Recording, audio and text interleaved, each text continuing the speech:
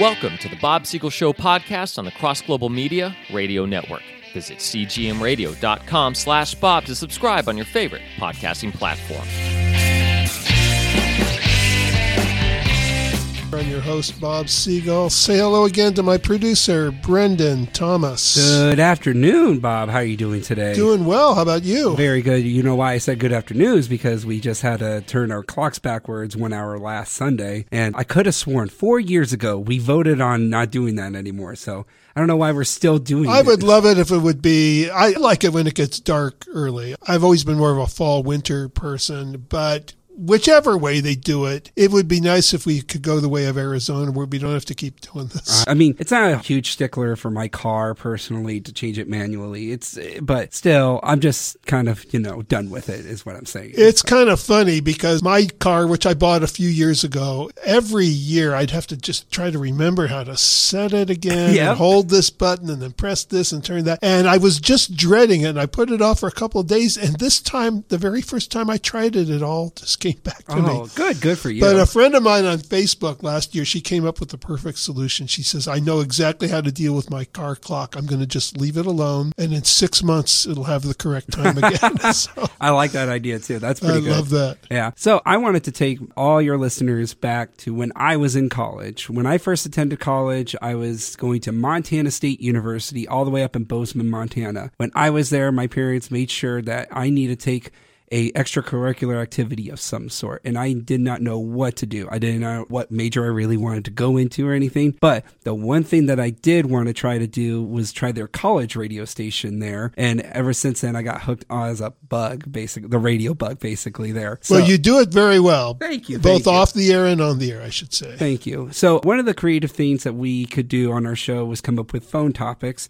And I would like to try the phone topic today and see what your opinion is, and maybe your listeners as well, by them emailing you at questions@bobsiegel.net, their answers. So here's the question. So the situation was me and my friend, we went out skiing one day and we were on our way back. He was driving and I had the wallet with me to pay. He only had his license, driver's license in his wallet. That was it. He didn't have any money on him at all. So while we were driving back, we were both kind of getting hungry. And so I suggested, hey, we should go to this restaurant. And he said, no, I don't feel like that. I want to go to this restaurant instead. And I said, well, I'm paying for it, so I should have more say if that's the case. He's like, but I'm driving, so therefore I get to decide where we go. And so I thought it was amazing how we come up with these rules and laws in our head and the ways we rationalize them. I hear you. So overall, my question, so in the end, we did go to his place because he seemed to be very adamant about going to his restaurant. But I would like to hear your opinion. And again, now you said you were going to pay for it, but he was driving. Yes, exactly. So you were going to go where he wanted to go anyway.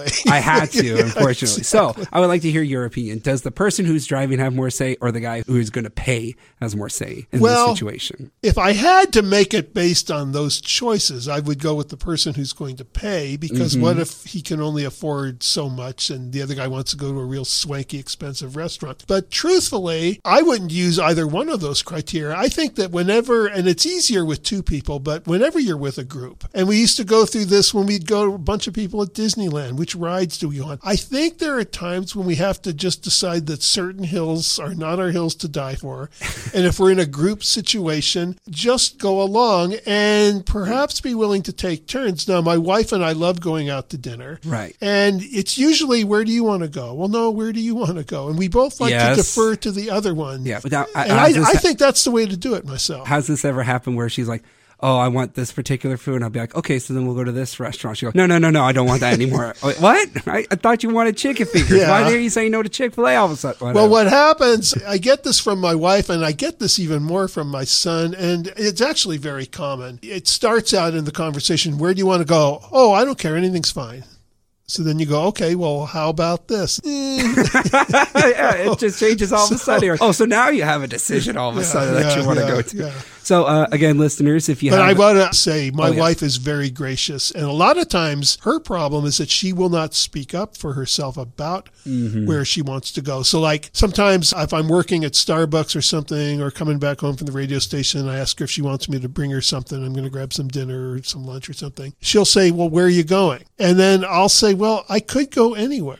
She goes, well, just tell me where you're going, then I'll tell you if that's a place I want to eat at. And I said, well, honey, all the places I go to, I like. So one is just as good as another. You might as well just tell me where you want to go. She doesn't do that. She's a very gracious, very sharing, very unselfish person, and I like that. Yeah. But I also feel that as her husband, I need to kind of be her advocate and speak up for her, even when I'm speaking up for her restaurant choice at the expense of a restaurant that I might have preferred to go to. Right. So again, if you want to see your answer, go to questions@bobsiegel.net. Otherwise, we'll catch you guys next week. All right. We'll see if somebody wants to chime in on this. We will see you next time.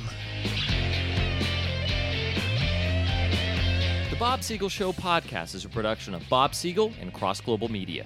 Visit us online and subscribe to the show at cgmradio.com/Bob.